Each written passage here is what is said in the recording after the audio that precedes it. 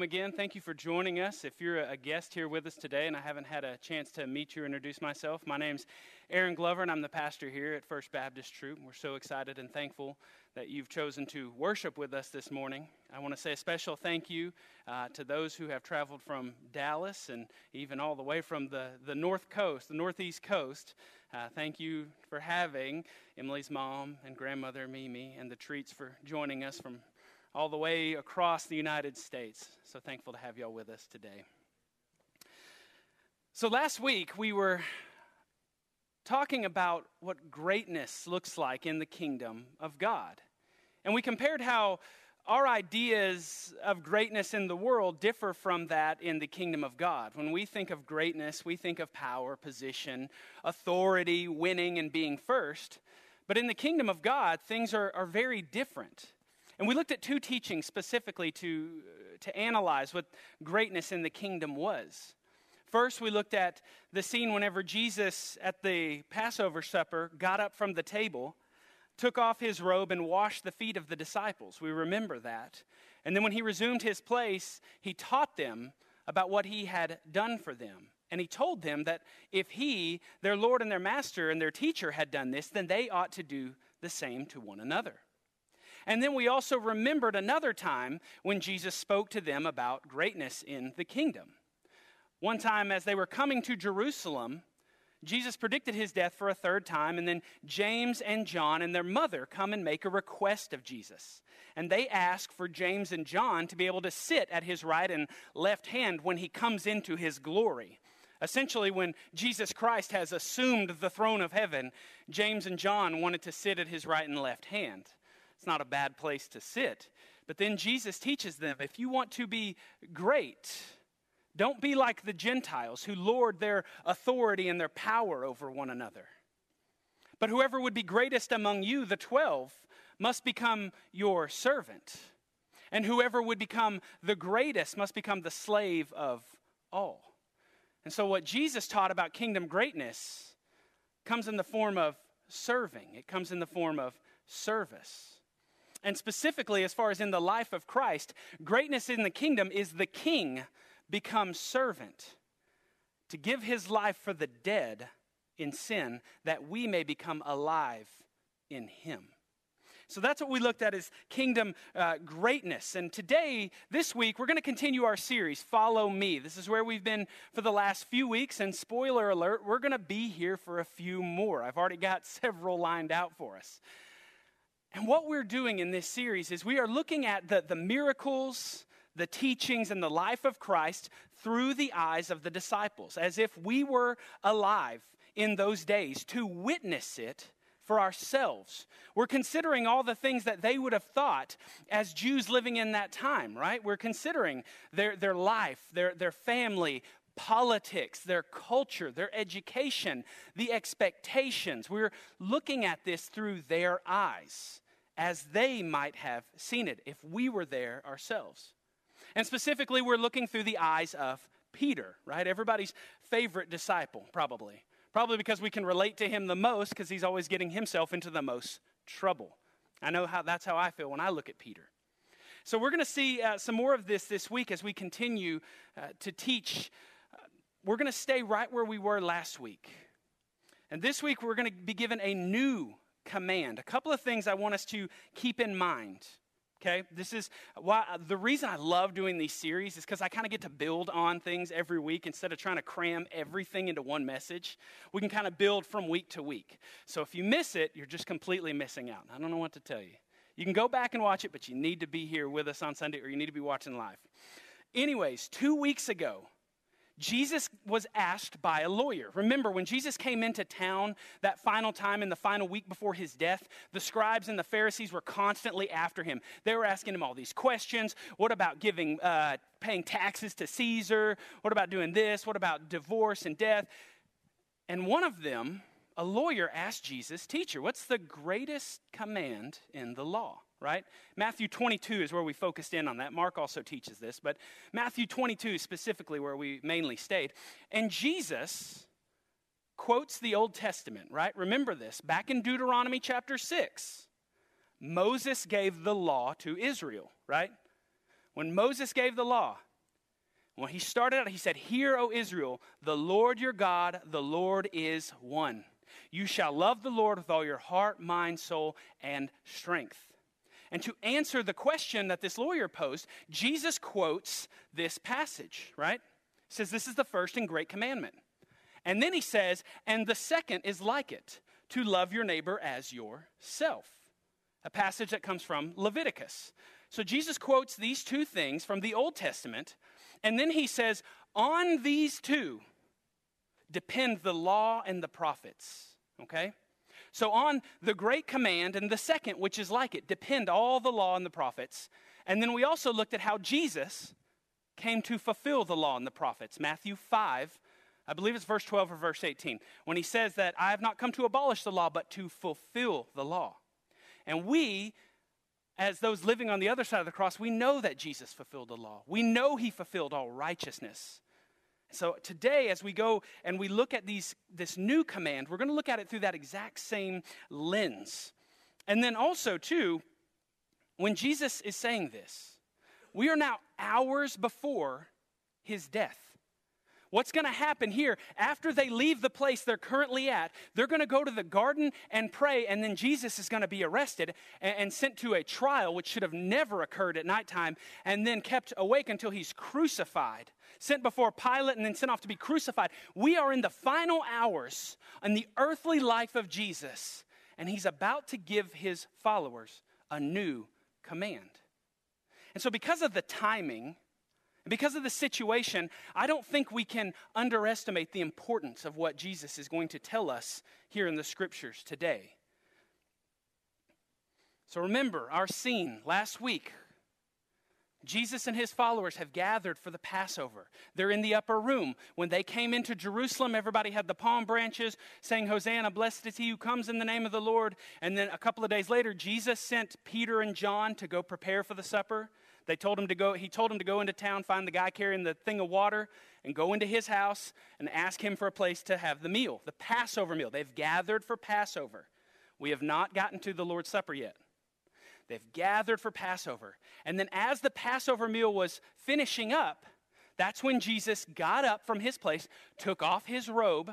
Remember how we identified that as a metaphor for him taking off, becoming one of us to come and serve us. He washes their feet. And remember, Peter resisted. Peter said, Lord, do you wash my feet? He said, no, you can't do that. And Jesus said, if I don't wash your feet, then you have no part with me. And then Peter exclaimed, then wash my whole head to toe. And then Jesus is going to explain. So after Jesus washes the disciples' feet, he gets back up and resumes his place. Okay? That's where we're going to pick up here today.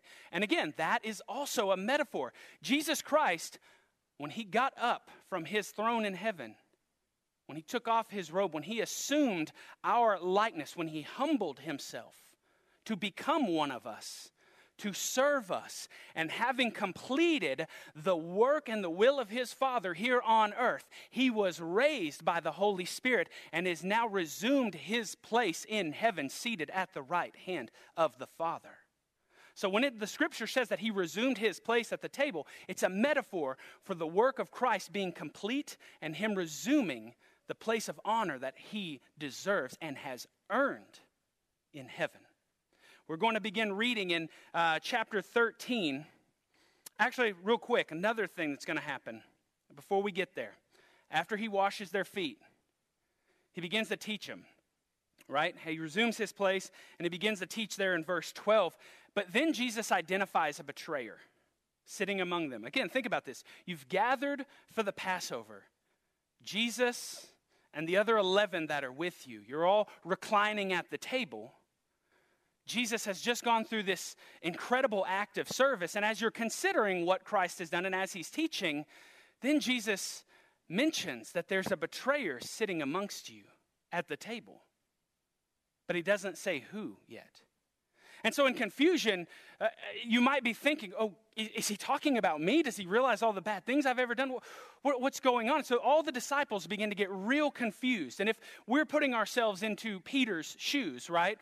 Peter looks up, and John is reclining right there next to Jesus almost leaning into his bosom, basically. And he motions, Peter motions. You look up to John and you say, hey, ask him. You're kind of, ask him.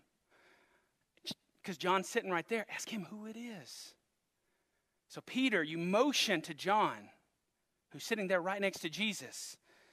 And John asks, and so here's what Jesus says. He says, he who I give this bread when I dip it. Jesus takes the bread, he dips it, and then he gives it to Judas, right? And what does the scripture say? That then Satan entered into him, into Judas. And Jesus told Judas, what you are going to do, go now, do quickly. I want us to understand before we get into this passage, when Jesus took that bread, remember the claims of Jesus. He said, I am the bread of life. That the bread representing his body. What he was saying when he dipped it is he was committing himself to death. No one takes his life from him, but he handed it over. Judas, not all the powers in the world could take the life of Christ away from him. He must give it up himself. And that's what that represents whenever he hands that bread. Jesus is handing himself over to betrayal. And then Satan enters into Judas and Judas leaves. So think about this. If you're the disciples, right? If you're sitting there with Jesus, he's just identified a betrayer. And then Judas he hands the morsel of bread to him and then he gets up and leaves. And you're all sitting there just confused, right? What in the world is happening? We were having a great Passover supper. Jesus just washed our feet, and now the treasurer's gone. You have to be, what's going on in their minds? They're very confused. So beginning in verse 31 of John 13, beginning in verse 31, it says this.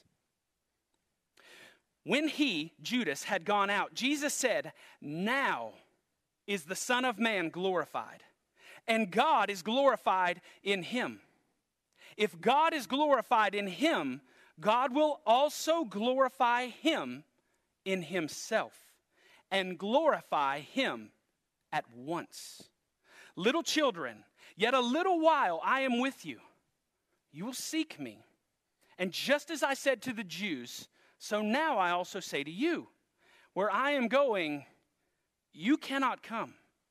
A new commandment I give to you. A new commandment I give to you. That you love one another just as I have loved you.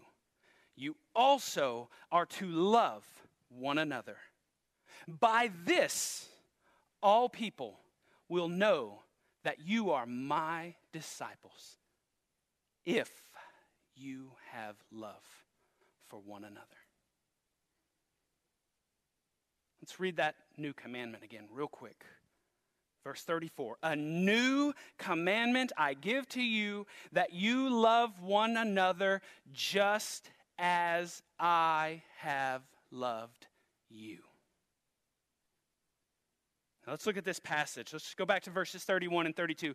Real quick, as we're reading those, you'll notice the word glorify, glorified, glorified, glorified, glorified. In the first two verses, if we want to go back to this, when he'd gone out, now the Son of Man's glorified, and God's glorified in him.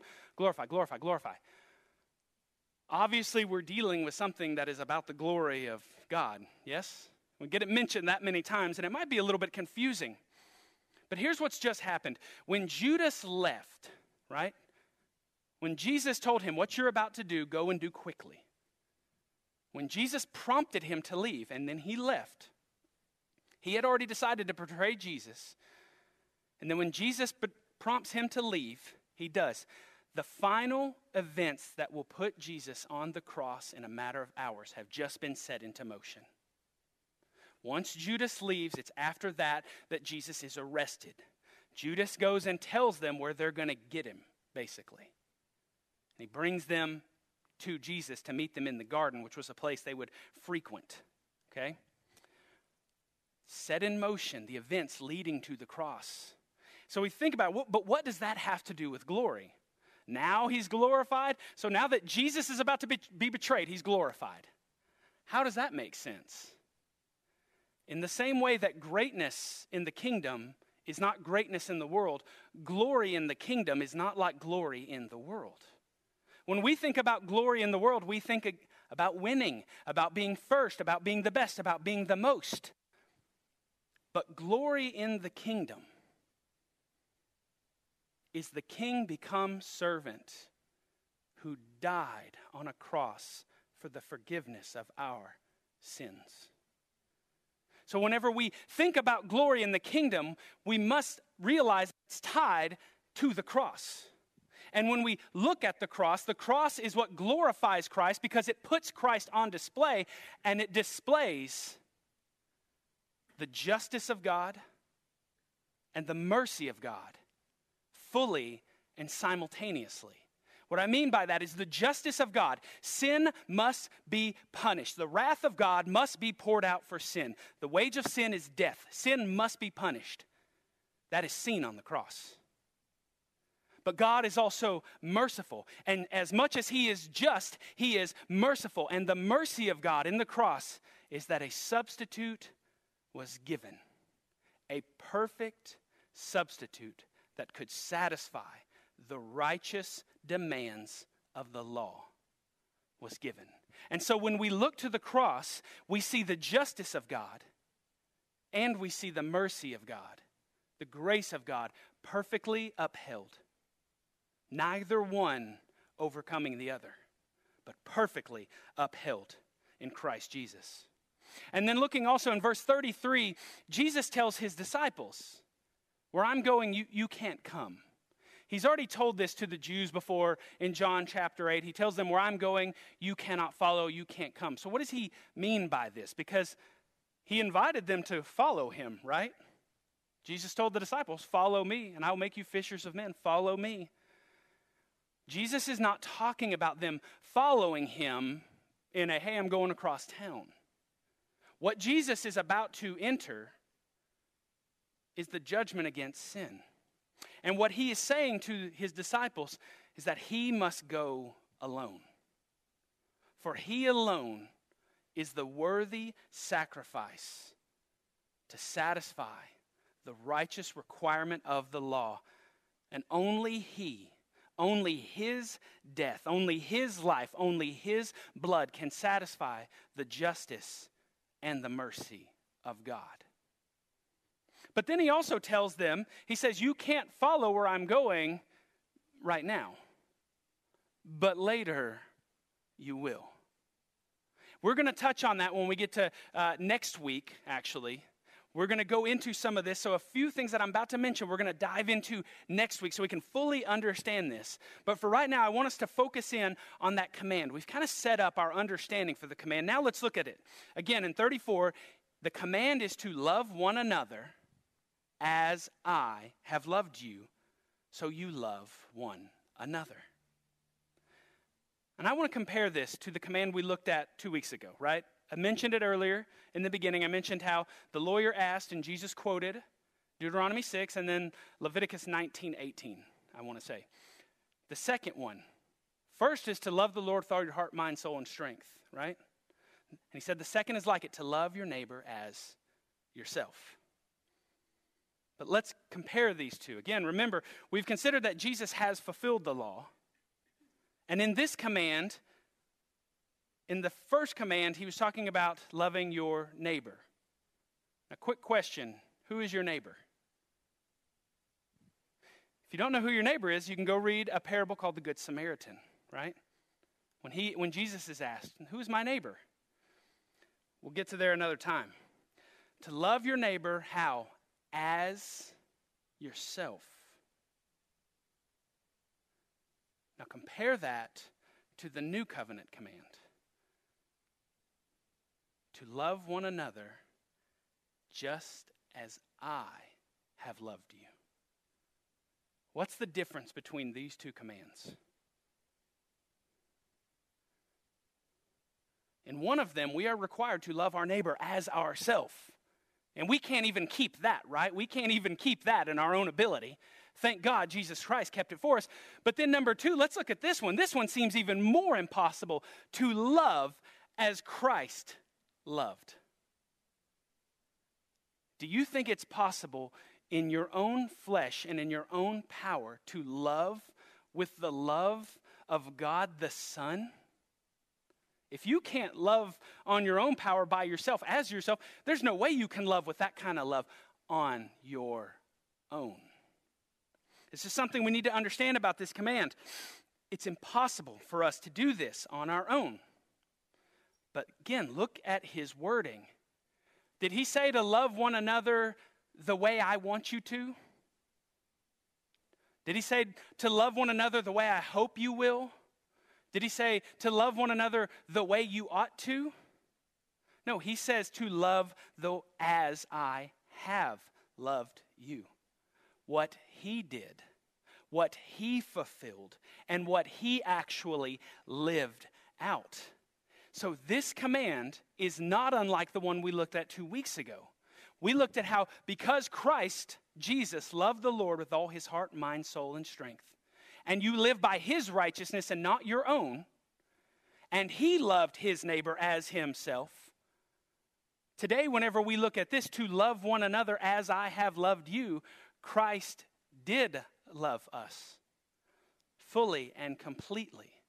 And as we explore that, we'll see how deep this goes. And then the way he empowers that in us is when he gives his Spirit, the Spirit who lives inside of him, who lived inside of him when he walked this earth. When that Spirit is given to us, that love, we can live from that place and love one another as he did. The true power in the life of Christ is his love. 1 John 4 tells us that God is love. It's not that God is limited by love, but God is love. Everything he does is love. Love is because of who God is. Love is defined by who God is. And that love has been shown to us and given to us in Christ Jesus. We, as believers, are those who have been loved by Christ and freed from sin to love as Christ and empowered by him. His love is the root, and our love is the fruit. I want us to look at this real quick. He said to love as I loved, right? As I love. We are going to love from his love. We are going to model after his love. And how do we do that? Not by our own power, but by his Spirit. His love is the root, right? Fruit comes from where? The root. And even as we consider this, let's think of the words of Paul in Galatians chapter 5 when he talks about the fruit of the Spirit. What is the fruit of the Spirit? Love, joy, peace, patience, kindness, goodness, gentleness, meekness, self-control, okay? The first fruit of the Spirit that Paul mentions is love. He did not say the fruit of your efforts.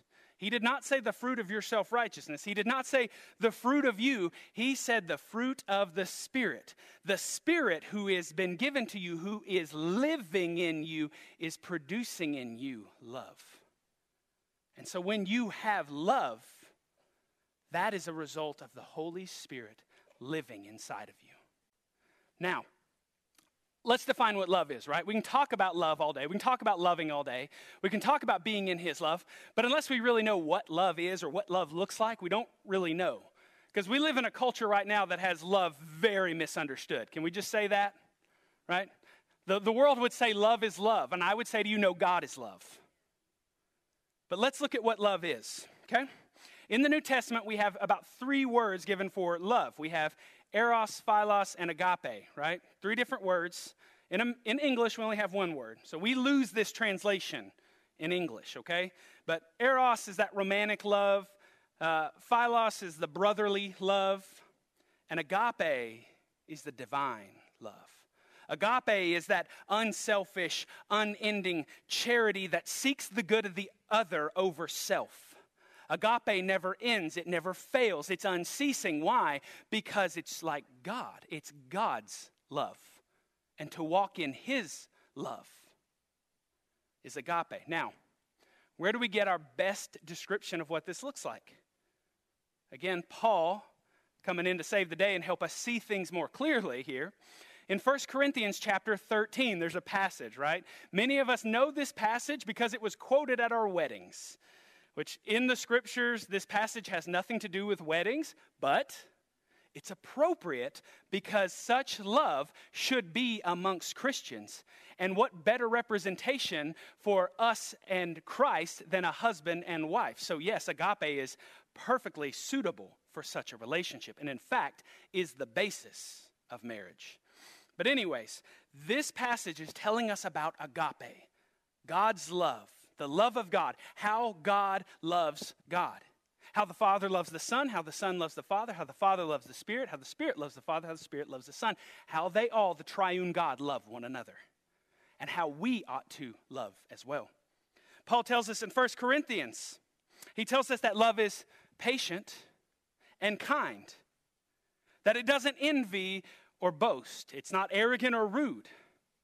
It doesn't insist on its own way. It's not irritable or resentful. It does not rejoice in wrongdoing, but rejoices with the truth. It bears all things, believes all things, and hopes all things. It endures all things. Love never ends, and it never fails. So if you want to know if you are loving someone, if you want to see what kind of love am I showing this person, is it patient? Is it kind? Are you rejoicing over wrongdoings? Are you insisting on your own way? Are you irritable, resentful? Are you bearing with? Are you believing and hoping? According to the scripture, this is what agape is like.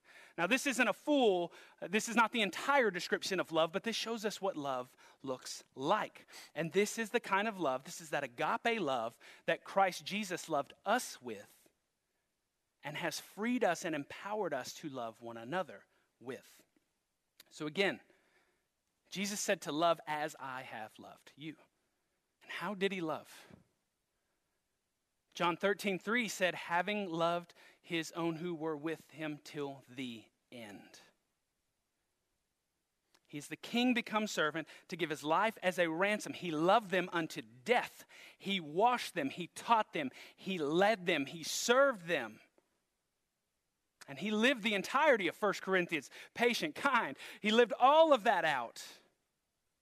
But most importantly, I want you to understand, most importantly, how Christ loved us is found in John chapter 15, verse 9. Most importantly, that as the Father has loved me, so I have loved you. Abide in my love. How did Christ Jesus, the King of Kings and Lord of Lords, love you? The way the Father loves him. If you wonder, how does God love me? As a believer, how does God see me? How does he love me? He loves you as he loves his own Son. His perfect and pleasing and holy and righteous Son. That's the love that you have received from Christ Jesus. And because of Christ Jesus, that's the love you have entered into and received from the Father. And that's the love you are to give to one another. That's the love you've been freed to give one another. And how do we do this? By abiding in his love. We're going to talk about that next week. We're going to really dive into whenever Jesus promises the Holy Spirit and he talks about abiding in him so he will abide in us, and the Holy Spirit, what he will do. That's what we're going to get into next week, how this all works. But for today, suffice it to say that Christ Jesus has loved you the way the Father loved him. You have entered into God's divine love. He has shared that with you, and you don't deserve it. You could never deserve it. In a million years, you could never earn God's love, but it's poured out freely. Every moment of every day, because of who he is and what his Son has done for us. And this commandment, it's given to us because of the cross. Again, when that justice, when the wrath against sin was satisfied and a satisfying substitution was given, the wrath of God no longer remains on us. And having entered into the Son, we are loved as the Son, becoming his sons and daughters. We remain in him and are given him to love as him. And as he said, the greatest love is to lay down your life for your friends. That's exactly what he did for us, right? While we were yet his enemies, Christ died for us, that we might become the righteousness of God in Christ. While we were his enemies, he made us his friends because of who he is and his love. And with his Spirit in us, we've been empowered to give that love to one another. A love that never runs out. So today, as those who do live on the other side of the cross, right? The disciples didn't understand any of this while Jesus was saying it. I promise you, we can study this for hours and I still hardly understand it. I'll never fully understand the love of God. But I know what it feels like to rejoice and exult in that love. To feel that love. The love of the Father to the Son. And by the blood of Jesus, we have been empowered to do the same. And so I bid you to love one another as Christ has loved you by his Spirit living in you. Love one another. Let us pray. Our Heavenly Father, we come to you today, God, in thanksgiving. God, we thank you that your Son, Jesus, the King of Kings and the Lord of Lords, humbled himself to become one of us.